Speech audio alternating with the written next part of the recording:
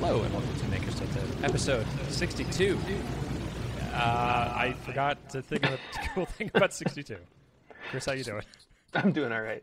Yeah, I'm doing fine. I am recording this on my earbuds. Sorry for the sound quality, but something happened to my microphone just before we recorded, and tried to fix it for a little bit, and it just didn't work. So I'm gonna have to figure that out later. So there's a good lesson in here about being a bootstrapper. Sometimes you just gotta ship it. It's not perfect is the enemy of good.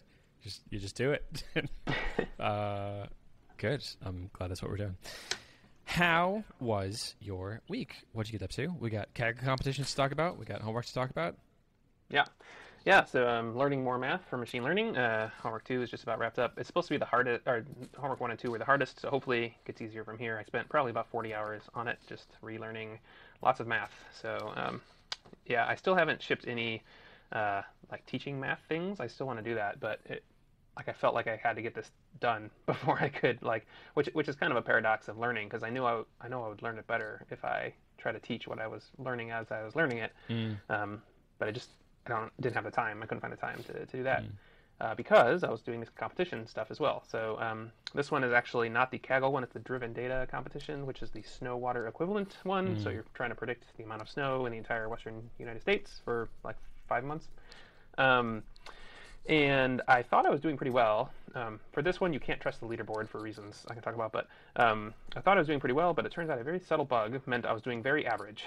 And so I realized I wasted about 4 days of work, and at least I caught it before the submission, but it's very frustrating. It reminded me of running a SaaS as well, or running a business. You can think you're doing pretty well because by some metrics you might be, and then there's some subtle, something subtle wrong that actually turns out you're very average. So yeah, I'll still probably submit. As of right now, so it's 24 hours left before you have to submit your code, and only 11 teams have submitted so far. So I expect that to go way up, but even if it goes to 20 or 30, there's 5 prizes. So I'll still submit because, who knows. But yeah, so that was kind of a bummer. Thought I was doing better than I actually am. So that was my week. Several things I want to follow up on. I also wasted 4 days of work this last week on something completely different and much less important, but we'll talk about that later. I'm curious about 2 things. So whichever one you talk about first. The first one I'm curious about is what the content of Homework 2 was. I'm enjoying learning secondhand about machine learning stuff, explaining it to me as if I know as much as I do. And then I'd also like to talk about what your ideal flow for the math tutorials would look like. Is your ideal flow doing those in the moment, or is it a recap afterwards? If you could take a step back from yourself and design a flow of how that would look like, I'm curious what that would do. So which would you like to talk about first? That's a good question. I can look at my homework here and see if I can summarize it quickly. It's about different types of classifiers and different algorithms for classification. And so but it's all theory based. Well, so there's 2 components. There's a theory and a programming component, but the programming component is easy compared to the theory part. So a lot of it's looking at, idealized classifiers, but it's still trying to teach you things like you have a classifier and you have data and you want to learn that with a classifier, which is not going to be perfect. How can you make any guarantees about the, accuracy you can get? How can you perform updates as you get data in order to get close to the true probability and that kind of thing? So a lot of the math I had to relearn was you had to calculate the gradient of a loss function, and I had to take the derivative of a sigmoid function, and inside of it were 2 other functions. So I had to do the chain rule twice, and I had forgotten what the chain rule was. And so I had to relearn that to take the derivative of a sigmoid with something else inside of it. So it's that kind of stuff. Yeah. Man, cool. I think I know what we're talking about. I don't know if I need to dig any more into it then. I think what you're saying is for this problem of classifiers, you're trying to mathematically prove whatever there is to know about classifiers of can it do what it actually says it does, and can we say anything about the minimal amount that it's guaranteed to be able to classify? And in part of doing that, it's just a bunch of math of figuring out derivatives and integrals of things to do a formal math proof that says, yes, we can say that classifiers are mathematically proven to be at least this good. Does that sound right? Yep. And there's a lot of probability in there too. So it's like, okay. Yeah, all that probability cool. stuff. Yeah. Okay, neat. I don't know that I'm directly interested in that, but that sounds cool. I am not necessarily interested in it either, but I do, now that I'm through it, I appreciate that I now understand what a lot of these papers are talking about, which is the whole point of me doing this thing. It's not for me to do this myself necessarily. It's to understand what papers talk about when they talk about probabilities of classifiers and that kind of thing. Okay, that makes sense. Yeah, because now you're in more of the lingo, and now if someone's trying to prove something more complicated, you at least have your footing of, you know what they're talking about, you know the process of what it looks like to prove something. That's really cool that you're able to take this and pull it all the way down to math. That is counterintuitive for me. I think I thought it was a bit more magic of like, well, we're doing this. We don't really know why it's working, but it sure is good at recognizing a cat versus a dog. So well, I guess we'll just keep doing it. That's interesting that it has such a strong foundation. Well, so as an example, one of these is a 3-piece classifier, which has like 2 cutoff points. So that's 2 parameters that it's worried about. A neural network might have 1 million or billion parameters. Wow. So yes, we can prove it for these, 2 parameter classifiers. Yeah. And the same math applies to the 1 million parameter neural network. But you would never want to do it by hand. That's why automatic differentiation is a thing. So, yeah. So I was like, we can prove it for these little things. We could, if we wanted to, prove it for the big thing. We're not gonna, but we could. Yeah. How neat. I'm reminded of my brother was just telling me about a bioinformatics class he was taking, and they walked him through some process of like, here's how this tiny segment of this thing that we know about the genome works, and here's how you can prove that, like, this gene goes to this thing, and what is it, like the gene goes to the codon, and the codons are in genes, and then from the codon that encodes for an amino acid, and you can walk through like, okay, here's this tiny small subset of this thing that we can say is true, that we can all understand and talk about in this class. And at the end of the explanation, they were like, by the way, in the human body, there's like millions of these, and they're all interacting with each other, and you don't have a prayer of being able to understand this the way that we did here. But it's really important that you understand the theory of it so that you can design systems on computers that are able to do the actual calculations. So that's cool. I like this teamwork right now. Like, humans come up with the ideas, and we just, in our tiny little pinhead brains, we're able to come up with like, well, this would theoretically work on this very small thing that I can understand, and then we hand it to this behemoth that's really good at thinking in very precise ways, trillions of times faster than us, and then it's able to, as long as our theory is sound, it's able to extrapolate that and do it on a much bigger problem set. It's cool. Yep. It's a good partnership between humans and computers right now. In this brief period of time where computers are just better than us at everything. That's right. Which is coming. Yes. Yeah. More on the bootstrapper side of things. I have loved when we've talked about it, this idea of publishing short video tutorials or short blog posts about lessons that you're learning in mathematics, translating it. It's good for you because helping you better learn it. It's good for the people who follow you on Twitter because now people like me are going to be able to pick up these math concepts without having to go through all this work of doing the homework and having this degree. Good for the world because now that there are more people who are going to understand these math concepts, we're going to be better at doing machine learning stuff, and that's going to be better at doing computers. So I am very personally interested, and also interested as a delegate of the rest of the world, in helping to make sure that you are able to make this type of content. I'd love your help in that. What might that look like? What might that system look like that would get that content produced regularly? Yeah, so I would really like a process where I could make the things as I was learning it. That's how I learn the best. So I could teach the things as I'm learning it. That is, I think, when it's fresh in my mind, that's the best for the lesson and best for me. The problem was like today, I have homework due today, and in 24 hours, I have to turn in my code for this competition. So like I felt really pressed this last week because of those 2 external deadlines, and like the competition probably doesn't matter because I'm probably not going to win because of my bug, and so I probably could have given up and whatever. The homework also really doesn't matter, like whatever, it's just a grade. But those are 2 deadlines that have been imposed on me, and so I'm doing those instead of the math stuff. So after this, which supposedly was the hardest homework, is done, I would like to try to come up with a process where I could do things as I'm learning them. Um, I think I have that process in my head, but I just need to execute on it now. Talk me through it. What does that process look like? Yeah, so I did that iPad sketch, and I think that's pretty good. I think the way I can do videos is similar to the way I do code videos, but do it on the iPad instead of on a text editor, which is I have the concept in my head. I write down, like longhand is how I plan everything. I write down the points I want to hit, and then I just hit record, and I do it, 3 or 4 times. And by the time I'm done with the 4th time, I have something I can edit into a quick video. That proved pretty effective when I was doing short code videos. So I think I can do the same thing with these math videos. I just haven't had the few hours it would take me. It would probably take me a few hours to make the first one. And then after that, my goal is to be able to make one, in less than an hour. So after Tuesday, I will be able to spend a few hours to try to make the first one, I think. Great. So Tuesday comes around, and you're able to go snow sledding, I guess. Not tubing? Tubing. The weather's just perfect. But you've got, an hour where you could squeeze in some time to record a video. What might we do between now and Tuesday? We're talking about tomorrow? Yeah. Okay. Tomorrow, So tomorrow after 8 p.m. Yeah.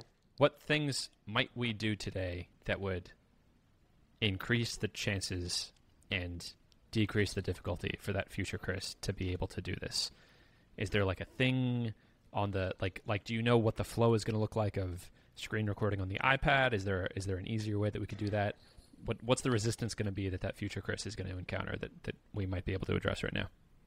Yeah, so I don't 100% know how I'm going to screen record the iPad. There's a few ways to do it, and a few ways I've done it in the past. I don't necessarily like any of them, but that will probably be 2 of the 4 hours to figure that out. And so okay. I don't know that I can do anything today to help myself tomorrow. Just know that I'm going to have to go through that the first time I want to do it. Yeah. Okay, that to me is an exciting project. That's a yeah. Specifically figuring out a way to screen record on the iPad and have that be in a flow where it's as effortless as possible. That, as a project, gets me excited because, that's working on the system. That's that might turn into an app or something. I might figure out a clever way of, if I plug it into my computer, I can record it straight on my computer, and I can automatically time it with my face video and, figure out something with, I think you use Camtasia, is that right? ScreenFlow.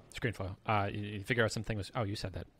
Figure out something with ScreenFlow where it automatically inserts my video or something. Focusing on the system as a project is a cool thing. And there have been videos that I wanted to record using the iPad as a virtual blackboard that it's just one too many steps of the straightforward way to do it right now, I think, is you hit screen record on the iPad in the little mission control center thing. And then you're recording there, and then you also record your camera, and you do the thing, and then you hit stop. And now the video's on your iPad, so now you need to airdrop it or transfer it some other way to your computer, which that's 6 steps at the minimum.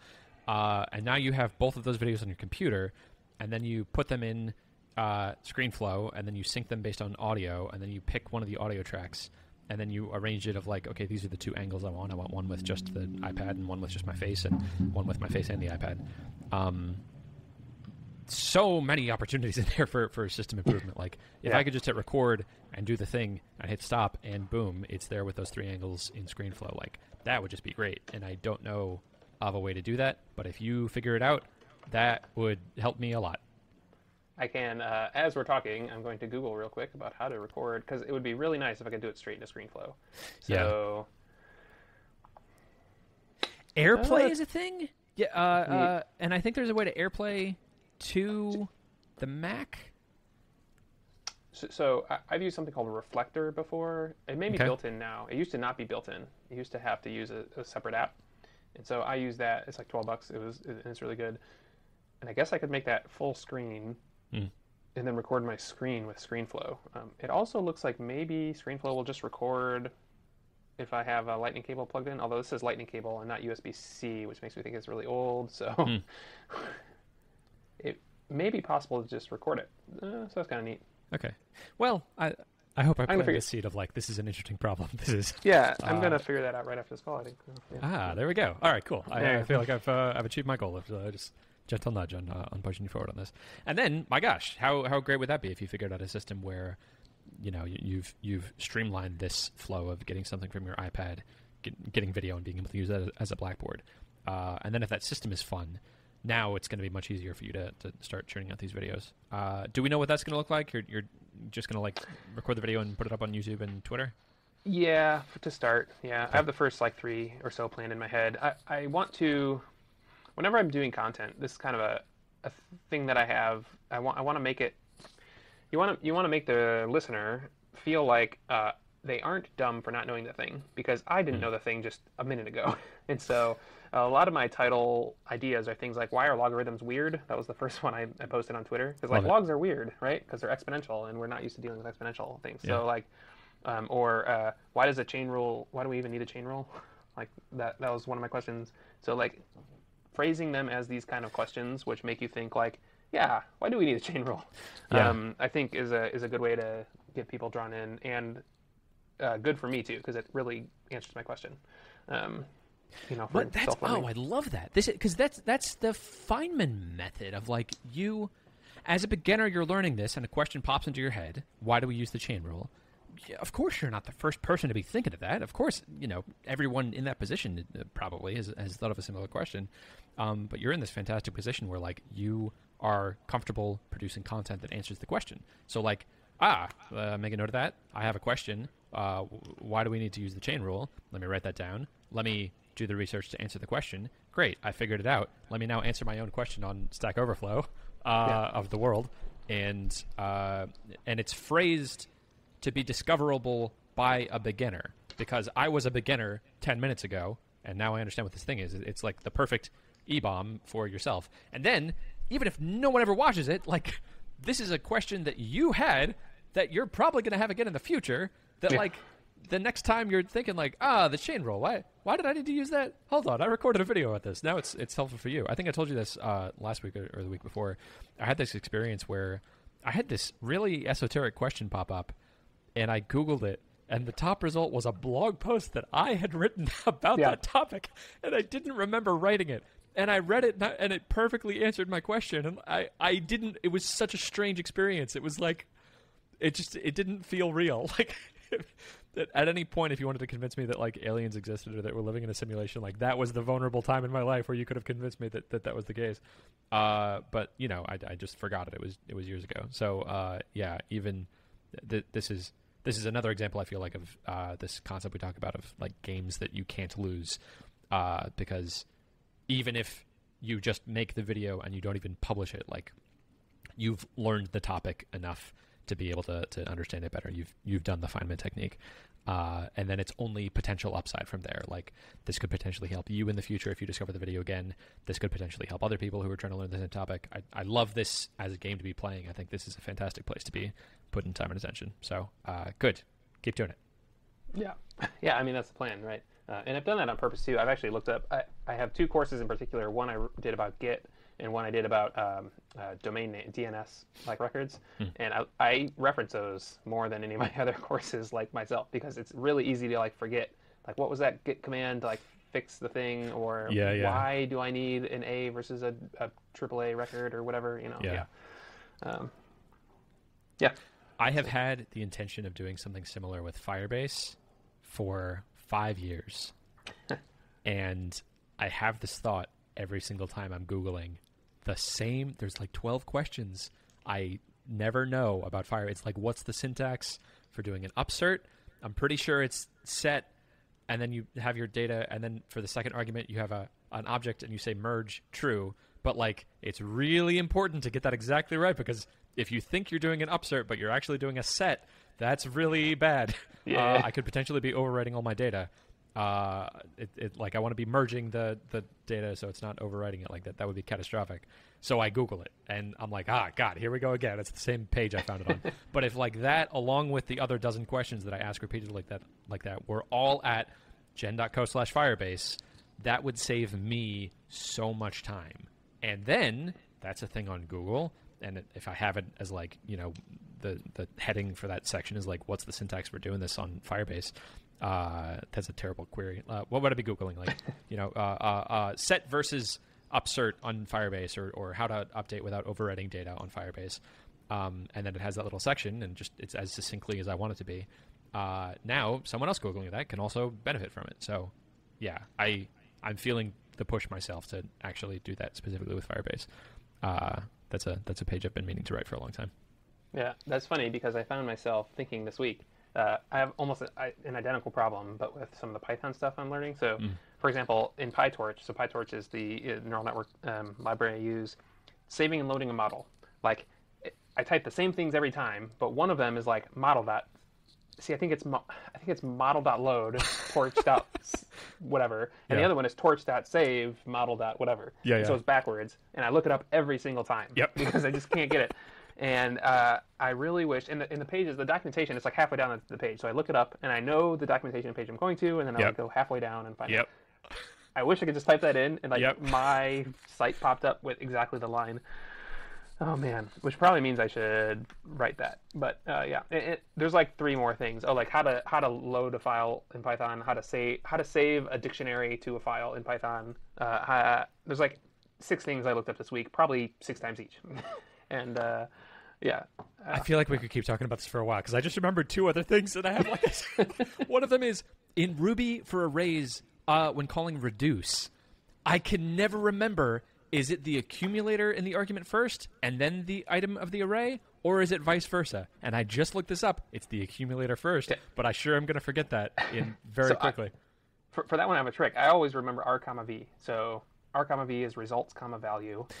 Results comma value. So I like that. Somehow in my brain, I got r comma v stuck in my head, and so I always put r comma v in the reduce block. That's good. And it's the result in the value. Yeah. Okay. So.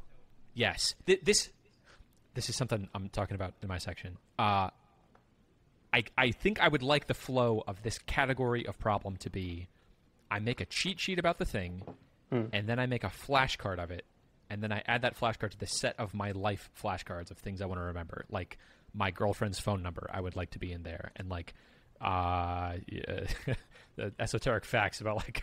Stuff, Spanish vocabulary list, and I just want to be like routinely going through that. I think that'd be a really good habit for me to adopt that would make me just overall smarter in my life. But I'll talk about that as a thing later. I have one more thing I just want to complain about, which is throttle versus Lodash. I'm sorry, throttle versus debounce in Lodash. They're subtly different, and there have been moments in my life where I've understood the difference, and I sure don't right now. And I look at them every time, and I've learned just enough to be like, okay, I think it's this one that I want, but let me just try that one and see if, that works well enough. Let me just go with that, and then I skip onto it. But I've done that, I don't know, 24 times, and I'd like to just know it, because it'd be better.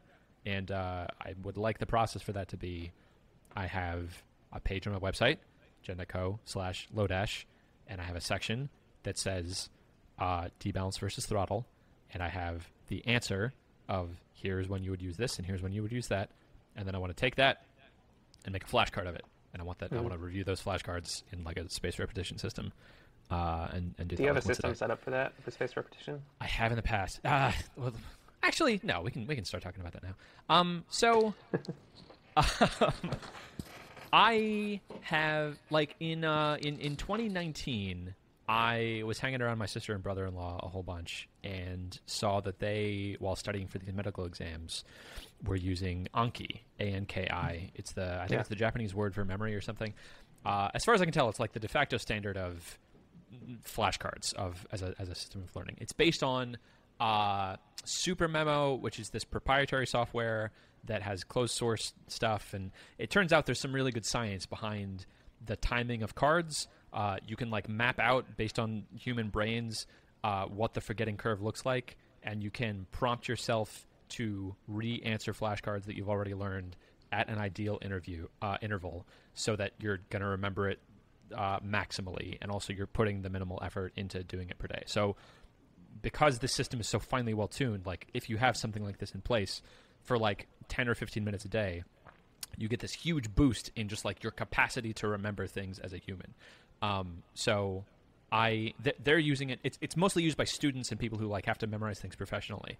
But I was looking at this like, there's a lot of things in my life that I'd like to be memorizing, like Spanish vocab and like just for fun to freak my friend out, his passport number, because he told me once, and it would just spook him out. Of like 4 years later, I'm able to recite it again from memory. What else did I have in there? Like different interesting facts of like the diameter of the world was a cool thing, and the circumference of the Earth is like a useful thing to have in my head when I'm doing these back of the envelope calculations. And 24,000 miles. Yeah. There's 1,000 miles an hour. Exactly. There were like, it's not exactly 24,000 though. It's like a little off. Close. I used to know that number. And also things like programming knowledge and things like citations for facts that I learned, or like my key takeaways from a book. If I notice I've said something like quoted a book multiple times, I want to have a flashcard in there that's like, where did this idea come from? It came from this book, and this is the author, and just to show off, here's the year that book was written. So in conversation, I could just dunk on the person and be like, actually, in Atomic Habits, written by James Clear in 2019. So I adopted that for like a year and a half, and it was great. And I stopped using it because Anki, as a piece of software, is terrible. It feels like it was written in the 90s. It has really weird cross-platform support. It has a really strange syncing system. They have a mobile app, but to do it, you have to sync things manually to their cloud, and it doesn't handle conflicts very well. And I didn't use it for like 6 months, and then they deleted all my data, so I have to figure out how to dig that back up. Like, it's deleted from the cloud. It's bad. Their interface for adding cards is slow and clunky. Like, I want it to be just a keyboard shortcut, and I say, like, this is the front of the card and this is the back of the card. I want it to be in Markdown, because that's the most sane way to do this. If there's an image, I want to just be able to drag and drop it into the card. If I want to edit the card, I don't want to have to go into an edit mode. I just want to edit it in place. So that's an idea that has gotten me excited in this last week. I had the idea while I was on a road trip, which I'm going to tell you about, and I feel a lot of enthusiasm to do this. We'll pause there. I have a lot more to say. I was using Anki, and I feel compelled to make my own system. Yeah, this feels like every hacker who builds their own to-do list app, which is fine. Like that's totally fine. But it will be something that you build for yourself, and if that is a success, then totally do it. Yeah. But I wouldn't build it expecting it to become some giant app. You could probably push it to become some giant app, like if you partnered with some PhD about learning, and you built in lots of learning things in it and that kind of thing. But my guess is it will probably become a successful personal project, which you could totally do. I mean, that's fine. But absolutely, right on the money. Neat, but yeah. Yes, I think that's exactly what's going to happen. And I think that's why Anki sucks. I think Anki sucks because the market is a terrible market. Like, who are the people who need flashcards the most? It's students. Yeah. What a terrible customer that is. Like, unless the school is paying for the thing, if you can somehow tap into like university money, then it starts getting interesting. But even so, yeah, not good. There was actually so Duolingo made a spin-off of their company called Tiny Cards, which was a cloud-based, really good flashcard app. They did some things that I didn't like, and like they didn't have an API, but like it basically did these things that I'm saying. It was web-based and had some basic formatting support, and was a more modern app. And they shut down. And I think they shut down because it wasn't making any money. There's no audience for this that'll pay for it. So yeah, I think I'm the guy to do this, and I think I'm going to be building it for myself, and I'm going to use this as my own personal thing for like probably a year. And then I'll open it up and say, I've perfected this for myself. If anyone else wants to use this, you totally can. But also, you probably don't have any money. And so unless you have an idea that's like going to help me in the way that I'm using it, I don't really care. If you're asking for something different in the API that's going to help you with this thing, like, sucks. Because this isn't a thing that I'm doing as a product. This is well, it's not a thing I'm doing as a business. It's a thing I'm doing as a product. I think that's exactly how it's going to go.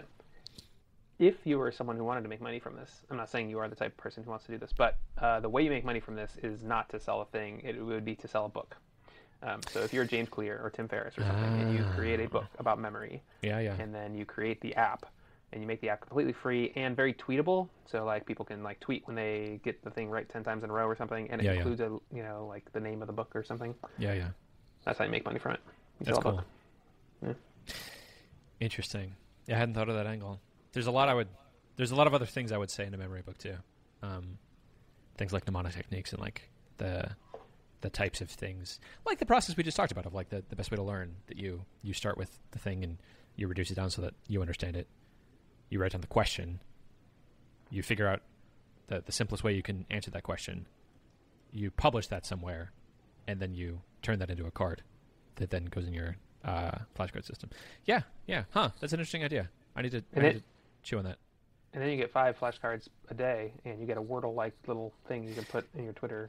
I got 3 of my 5. Correct. Yeah. I love that shareability of that Wordle thing. That's something I've been thinking about. They really nailed that.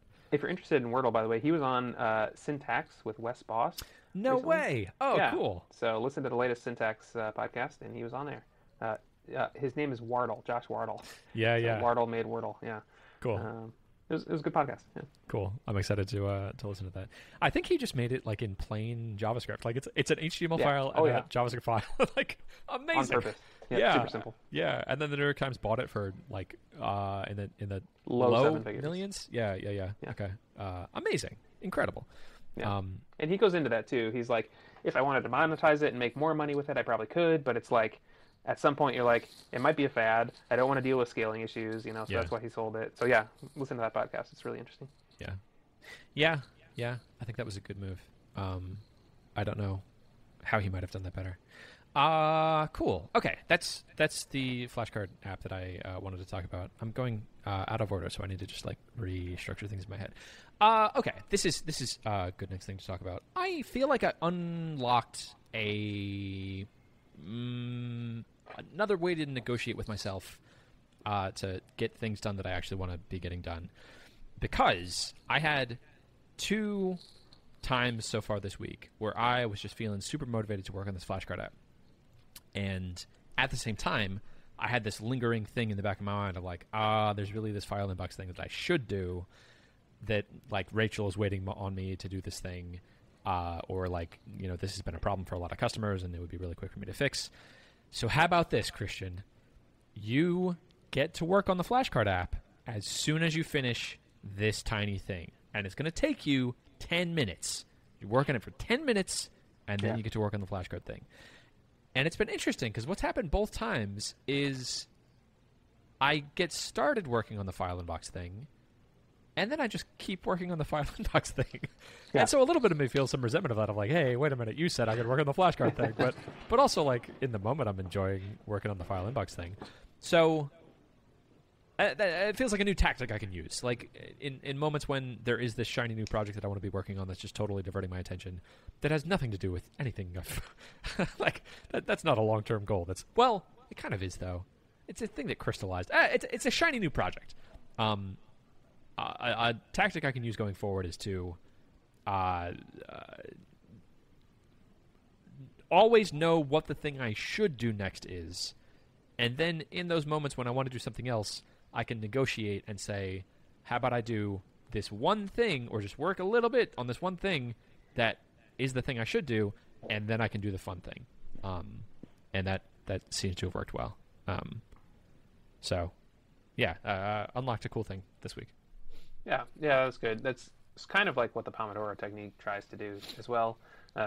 But the carrot at the end is like you get a break, not you get to work on this other cool thing. So, I mean, whatever works for you. It'd be interesting to see if that worked long term. Do you have any idea about how you're going to make it work longer term, or is it just something you noticed that you want to, keep noticing? That's a good question. How might I make this work longer term? Something I've thought about is like saving fun projects for the weekends, having better delineation between like, okay, it's Monday. Monday is the work all the work I do on Monday is work that I should be doing, and all the ideas I get for projects I want to be doing gets pushed towards the weekend. But I think that's a little too draconian for me, because when I've tried to do that in the past, I just rebel and jump straight to the fun work. So I don't know. Maybe it's like a time of day thing. Maybe like the morning up until a certain time is work I should be doing, and then in the evening or afternoon, I can either do fun stuff or I can do fun projects. I don't know. Yeah, I like how you phrased it, like it's only 10 minutes, right? I mean, that's the kind of time frame that works for you. There's, I can't remember the author, a famous author who says, I work whenever I feel like it, and I feel like it every day at 9 a.m. or something. Yeah. You know? Yeah. So there's some of that as well. Like if you want to do hard things, you have to force yourself to do the work sometimes. Yeah, I don't know the right answer. I feel like we struggle with this every couple of weeks, but yeah. Same. I have another little point of a thing that worked in a specific context. I think that was Hemingway, but that's the sort of thing that I would want in my flashcard system, so that I could just like in conversations break out like the this. quote. Yeah. Well, as Hemingway said in 1942 in this thing. Yeah. Cool. We're going out of order, so I'll go with the next thing out of order. My executive assistant, Rachel, who is fantastic, had trouble with the task I gave her of arranging calls. And in talking with her about it, I think I gave her a task that was too complicated. I told her, like, I'd like to be having more conversations with people on the pro plan who are in one of these categories of accountant or loan officer or sign printer who have upgraded recently. And then we talked about the whole system of how to schedule things on my calendar. And on our next one-on-one, which was I think it was immediately after our last podcast last week, she was like, hey, I don't know how to find people like that. And we walked, and I looked at the dashboard and was like, oh yeah, of course you don't. Like, this is just, you're just looking at a list of users, and the only thing you can really see is when they upgraded and what plan they're on. So yeah, I don't even know if there are enough people. So okay, how about this? Just anyone on the pro plan. Go through this list, send an email to them, and we talked about what that template email is. And anyone on the pro plan, send this email to them. And that seems pretty straightforward. And I still don't have any calls on my calendar. So talk with her again tomorrow, and I think it's going to be the same game of like, hey, I'd like this thing to be happening. This thing's not happening. No worries. Something is wrong about the task. And it'll be another renegotiation of how to make that happen. Yeah, I just wanted to tell you that was happening. That's yeah. And it could be. So yeah, I think it's good that you recognize that it's not. I mean, it's not her fault for not knowing how your software works, right? Like you have to know your systems and stuff. And a single query that you can write, probably saves her hours of going through things. Yeah. Which saves me money. Yeah, right. I mean, it could be. So she has a couple tasks now, right? She has to keep responding to emails right, and then she also has to try to book stuff on your calendar. So it could be that those priorities are getting a little confused. It could also be that she has trouble with the list as you gave it to her now, like the list of clients, or it could be that no one's responded. So like that's totally possible too, or like no one has like it takes a couple of back and forths to schedule, and so it's possible just it takes a week to get someone on a schedule. Yeah, so. If that's the problem, just that not enough time has elapsed, that would be ideal, because that means the system's working. There's just a lag out in the future. Yeah, that would be great. I thought I had while you were talking is that I feel like I'm better prepared for having this sort of interaction after practicing being compassionate to myself in a work environment. Like I have gone through this practice so many times of like, okay, this work didn't get done. It's not because I'm a piece of garbage. It's because I think I am less of a piece of garbage than I actually am, and that's okay. So let's make it a little easier, and let's focus on like getting the thing done, and I can improve from there. So it's nice. I feel like I was better prepared to be a boss than I felt like I was, and I feel like I'm only going to get better. Yeah, that's something that I've seen in the kind of corporate world too, which is like I have a view of the world like people generally try to do their best, right? even if you think they're not trying to do their best, like say they goof off all day at work, Mm-hmm. they still probably want to do a good job, but something is preventing them from doing that, and it may be something personal, like they need to be on some kind of medication, right, or something like that. Mm-hmm. But it may be something totally like work related that you as a boss can fix. Yeah. And I jump to that way more often than the person is just lazy or something. Yeah, like generally people want to do a good job, but if the work is awful or the process stinks or whatever, like those are fixable things. And yeah, so I think it's great to have compassion to other people and fix the process. Yeah. I had this question. I had this conversation with my dad a couple of years ago, talking about he was running a medical office at the time, and he would just complain all the time about like, I can't find people who can pass this 5th grade math test. That was one of his hiring criteria. He gave them a 5th grade math test, and he looked for people who could get a perfect score on it. And he was like, the education system, this is awful. And I said to him, like, have you ever made a French fry? And he was like, what? And I was like, have you ever made a French fry? Do you know what's involved in making a French fry? And he was like, I think so, and I'm not sure. And I was like, I learned about this recently, so let me tell you. To make a French fry, you gotta grow a potato, you gotta wash it, you gotta transport it, you gotta cut it into pieces that are the same size, and that's really hard. If you've ever tried to cut a potato and like have pretty similar, like that, it's rolling around, it's you gotta skin it first, so it's slippery. That's not an easy thing to do. And then to make a really good French fry, you have to blanch it, which is boiling it, and then you freeze it, which ruptures the cell membrane, and then you fry it at oil at a very specific temperature for a very specific amount of time, and then you take it out of the oil, and that's very dangerous. You have boiling oil, and then you salt it, and then it's only good for like, I don't know, half an hour after that if you keep it heated. That's a really complicated process that somehow the McDonald's Corporation has gotten teenagers to do consistently throughout the world 24 hours a day. That's amazing and is evidence of the process being much more important than the individual person. You're over here saying you can't find people that are capable of doing this math test. What if you made the math test easier? And it's a test, so that doesn't quite fit. But like, what would it take for you? You're using this as a screening technique because your processes are as complicated as a 5th grade math test. What if you systematized your business processes so that they were simple enough that a high schooler in around the world could execute on this perfectly with minimal training? Because if McDonald's is able to get people to do this with French fries, you should be able to do this with checking patients in.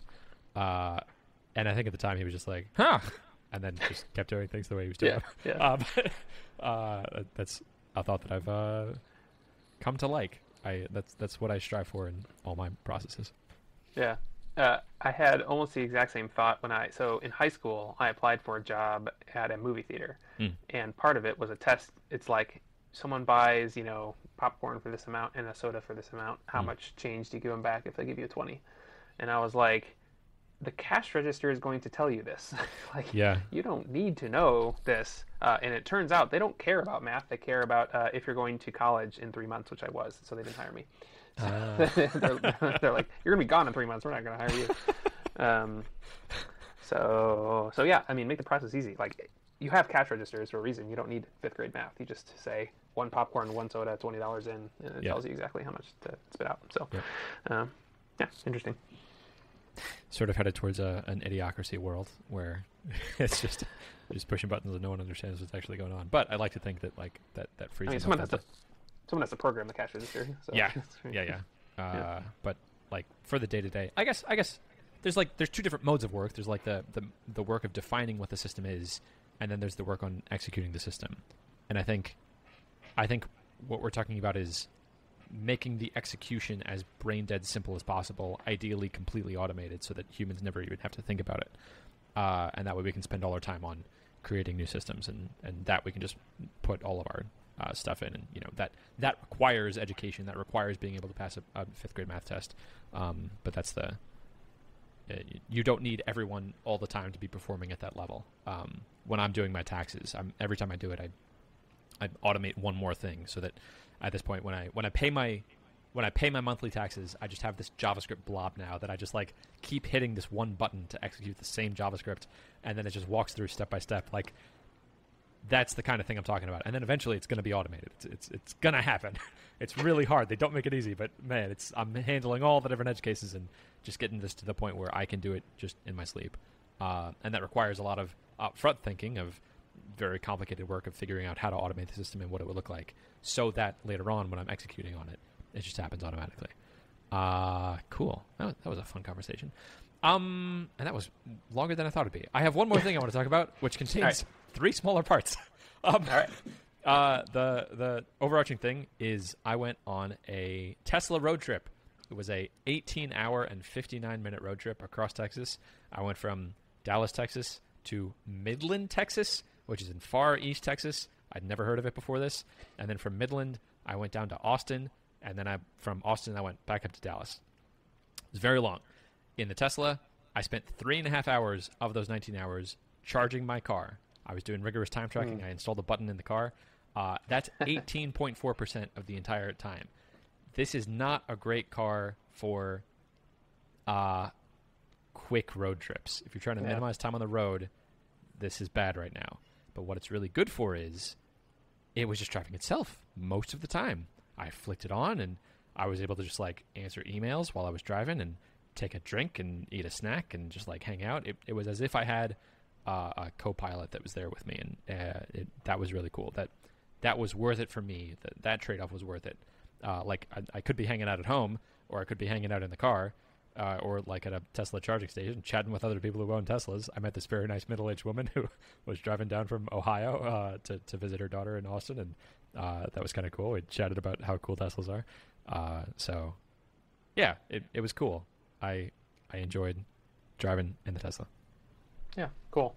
I'm curious if you install the same button in a gas car, what the breakdown would be. It would be less, for sure, but I don't think it would be that much less. Like, you know, gas stops take longer than you think, especially if you go to the bathroom and buy a snack or whatever. Yeah. So it may be, you know, like 2 hours instead of 3.5 or whatever. But that is a question I had, because like you're not having to stop as much for the car, but then you are having to stop more for people. And really consistently, like every time I stopped, I had to do something. Like I had to go get food, or I had to go to the bathroom, or like something had to happen. Yeah, so I don't know that it would. Oh, this is the Marquise Brownlee video. Yeah, I'd be curious doing the same tracking in a gas powered road trip, what that would look like. Okay, that was the first subsection of this third thing. Second subsection. I was able to meet Jordan Peterson. It was really cool, and we talked. If you bristled when I said Jordan Peterson, listener, please listen to the last episode. We talked about him as a controversial figure. I understand. But by the way, I looked him up after you talked about him because I didn't know it. And he is more controversial than I thought he was based on what you're saying. My statement still applies that people are more complicated than just their outward persona. But he is bordering on the kind of person who I would consider a professional troll. That's fair. Yeah, I'm open to having that conversation. And like there. In thinking more critically about him, I think he is more confrontational than he needs to be. Yeah, I think he's doing it for the views. Right. Yes. That's my Which, like, take. Well, it's complicated. He has written things and made things that have helped me in my life, and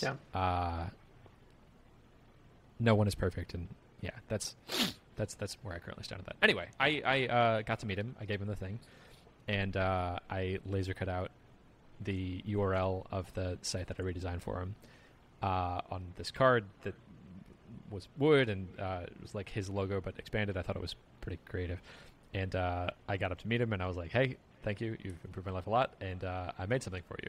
And I handed him this card, and he was like, "Oh, what's this?" And I said, "I redesigned self-authoring," and he said, "I'll take a look."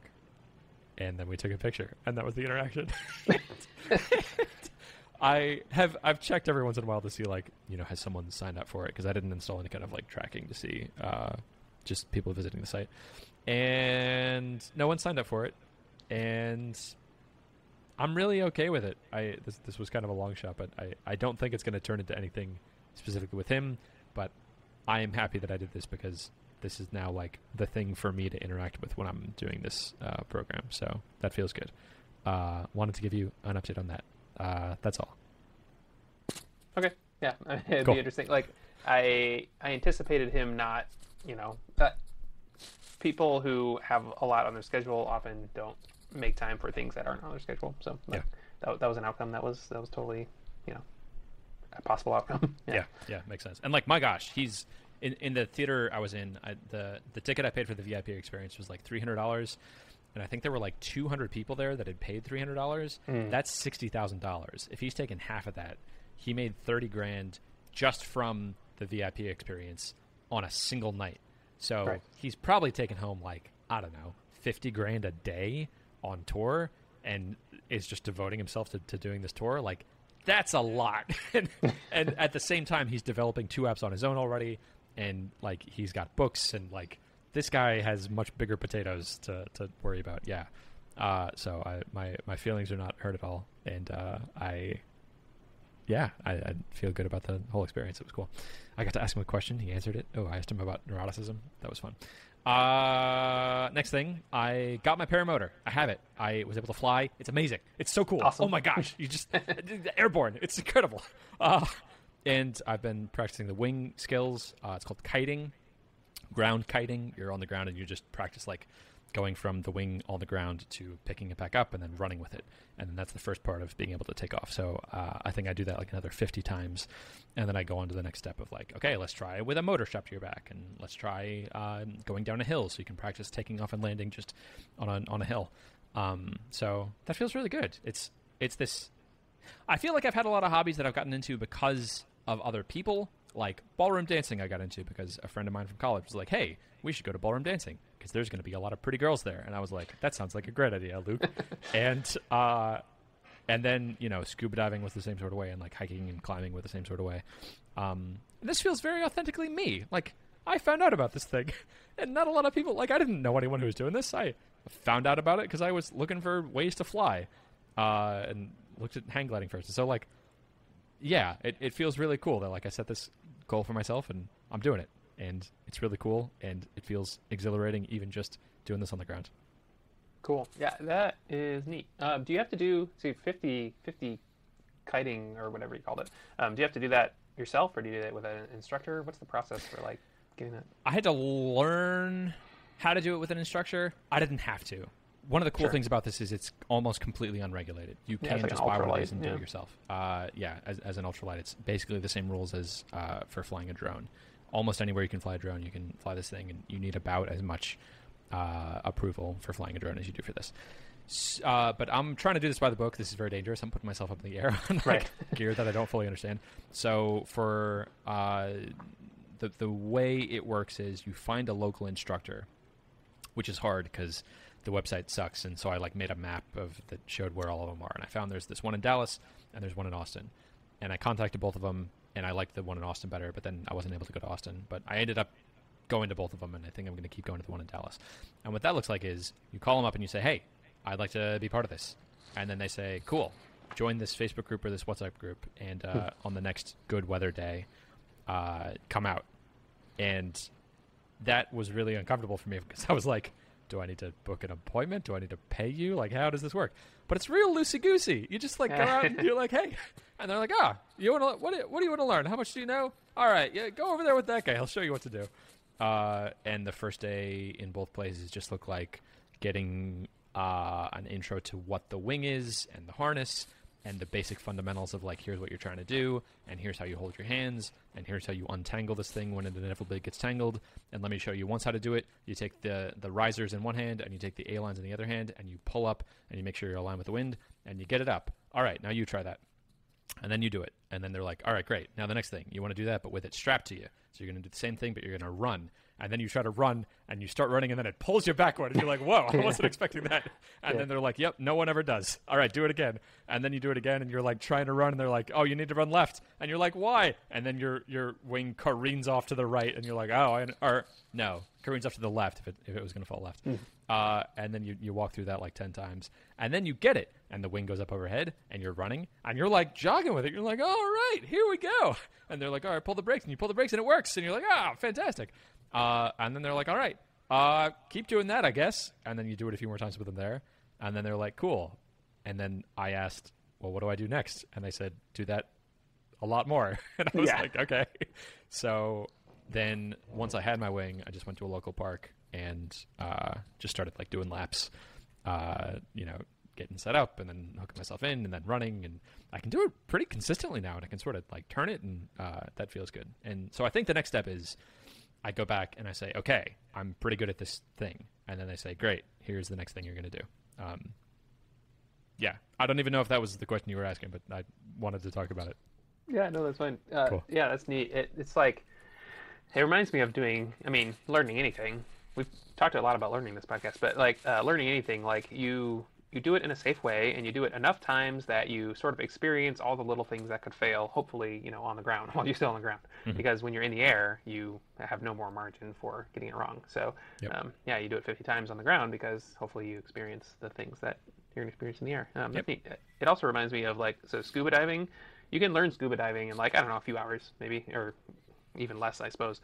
But then you watch these the military dive schools and stuff, and they do 6 weeks of intensive training, including they have dive instructors take your thing and tie it into a knot, and you have to undo it while holding your breath for 3 minutes and stuff.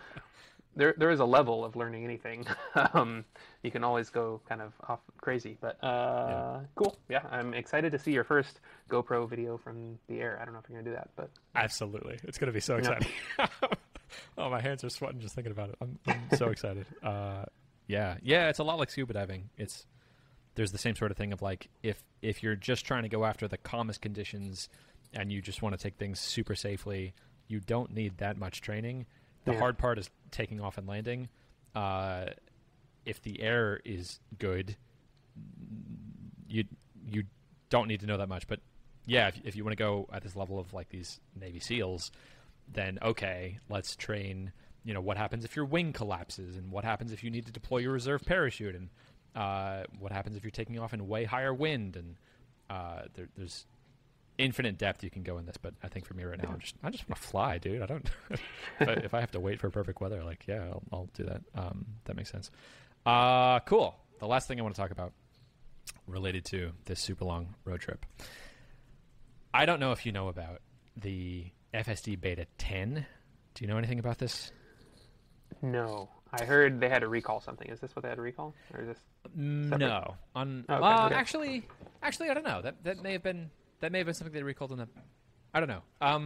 FSD Beta 10 is the latest version of Tesla's self-driving software. It's so much better. It's a city street driving. You can just from your driveway say, I want to drive to this thing. And unlike right now, how it currently the full self-driving will stop at stoplights, and then when the stoplight changes, you need to say okay, you can go again now. And it'll take exits for you, but it's really bad at getting onto exits, and it's not very good at turning. You have to do the turn yourself. The FSD Beta 10 is the first version of almost complete end-to-end driving. You can be in your driveway. You can say, I want to go to this McDonald's to get some delicious French fries made by a teenager, and you type it in and say go, and it'll pull out of your driveway, and it'll turn right onto your street, and it'll stop at the stoplight, and it'll go when the stoplight changes, and it'll merge in with people, and it'll take turns and be able to navigate. It's the whole thing. To be able to get it, you have to be subscribed to FSD, which is the either $12,000 or $200 a month thing that isn't very good right now, that just takes exits. And you have to have a 98 or above on their driving score for at least 100 miles. And I didn't realize how bad I am at driving, according to Tesla. The first day I got a 95 because of unsafe following distance. The next day I got a 92 because I messed up a whole bunch of other things and got some things. And then I read you can reset your score. So I was like, here we go. We're in the money now. That was 2 days ago. And the first day got a perfect 100. I was elated. I was so happy.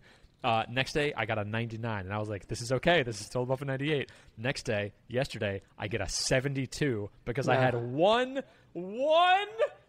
forward collision warning in a 10-mile drive. I was so upset. And so I did this trick where I reset the car thinking, okay, maybe this will clear it so it won't remember it. And it totally remembered it. And so I'm resetting it again because I did the algebra of like, okay, well, my current score on average is a 95, but I'm almost 100 miles. How many additional miles would it take driving perfectly to raise a 95 to 100? Oh, 165? Okay. Right. Let me just reset the score again because I can get it done at 100. But, oh, man, is it hard. And a little demoralizing to see, like, I've had people comment that parts of my driving were not the driving that they liked the most. But it's kind of different to see, like, an objective score that, like, this is specifically what you're doing badly. But it's also kind of nice because it's immediate feedback and, like, I can improve that specific thing. So that's my ongoing project. I hope for next week that I'll be able to say that I have gotten access to this beta. Interesting. I think that's really kind of neat that they're sort of teaching people how to drive through this score. I mean, you're probably going to drive safer because it's, yeah. I mean, maybe not, but I'm reminded of when I got so I have a Honda Fit, which is a really bare bones car, but one thing it does have is it tells you the miles per gallon as you're driving. It has a little like graph that goes up and down, and then it tells you miles per gallon, like broken down several different ways. And I kind of made it. I tried to get that as high as possible as like a game, and it improved my driving. Like you can't accelerate very fast. Yeah. You kind of brake better, and basically improving your miles per gallon tends to improve your driving safety.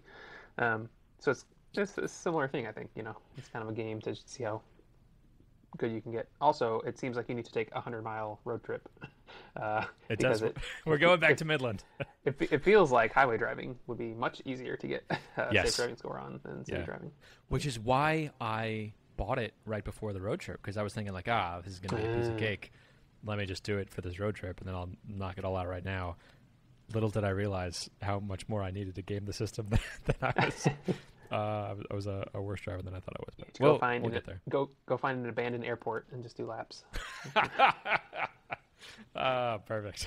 It's kind of tricky because like to have a valid score, you do need to be following people, but you have to be close enough to them that the car knows that you're following someone. So you have to be like within 4 or 5 seconds, but then you can't be closer than a second. So like. It kind of does have to be real driving, but the way to game it, I think, is mostly highway driving. And then just make sure you're at a safe distance. Yeah. Yeah. Well, cool. Yeah. Hope you get it soon. Thank you so much. I also hope I do. Chris, that's all I got. That's all I got, too. Then I'll see you next week. Goodbye.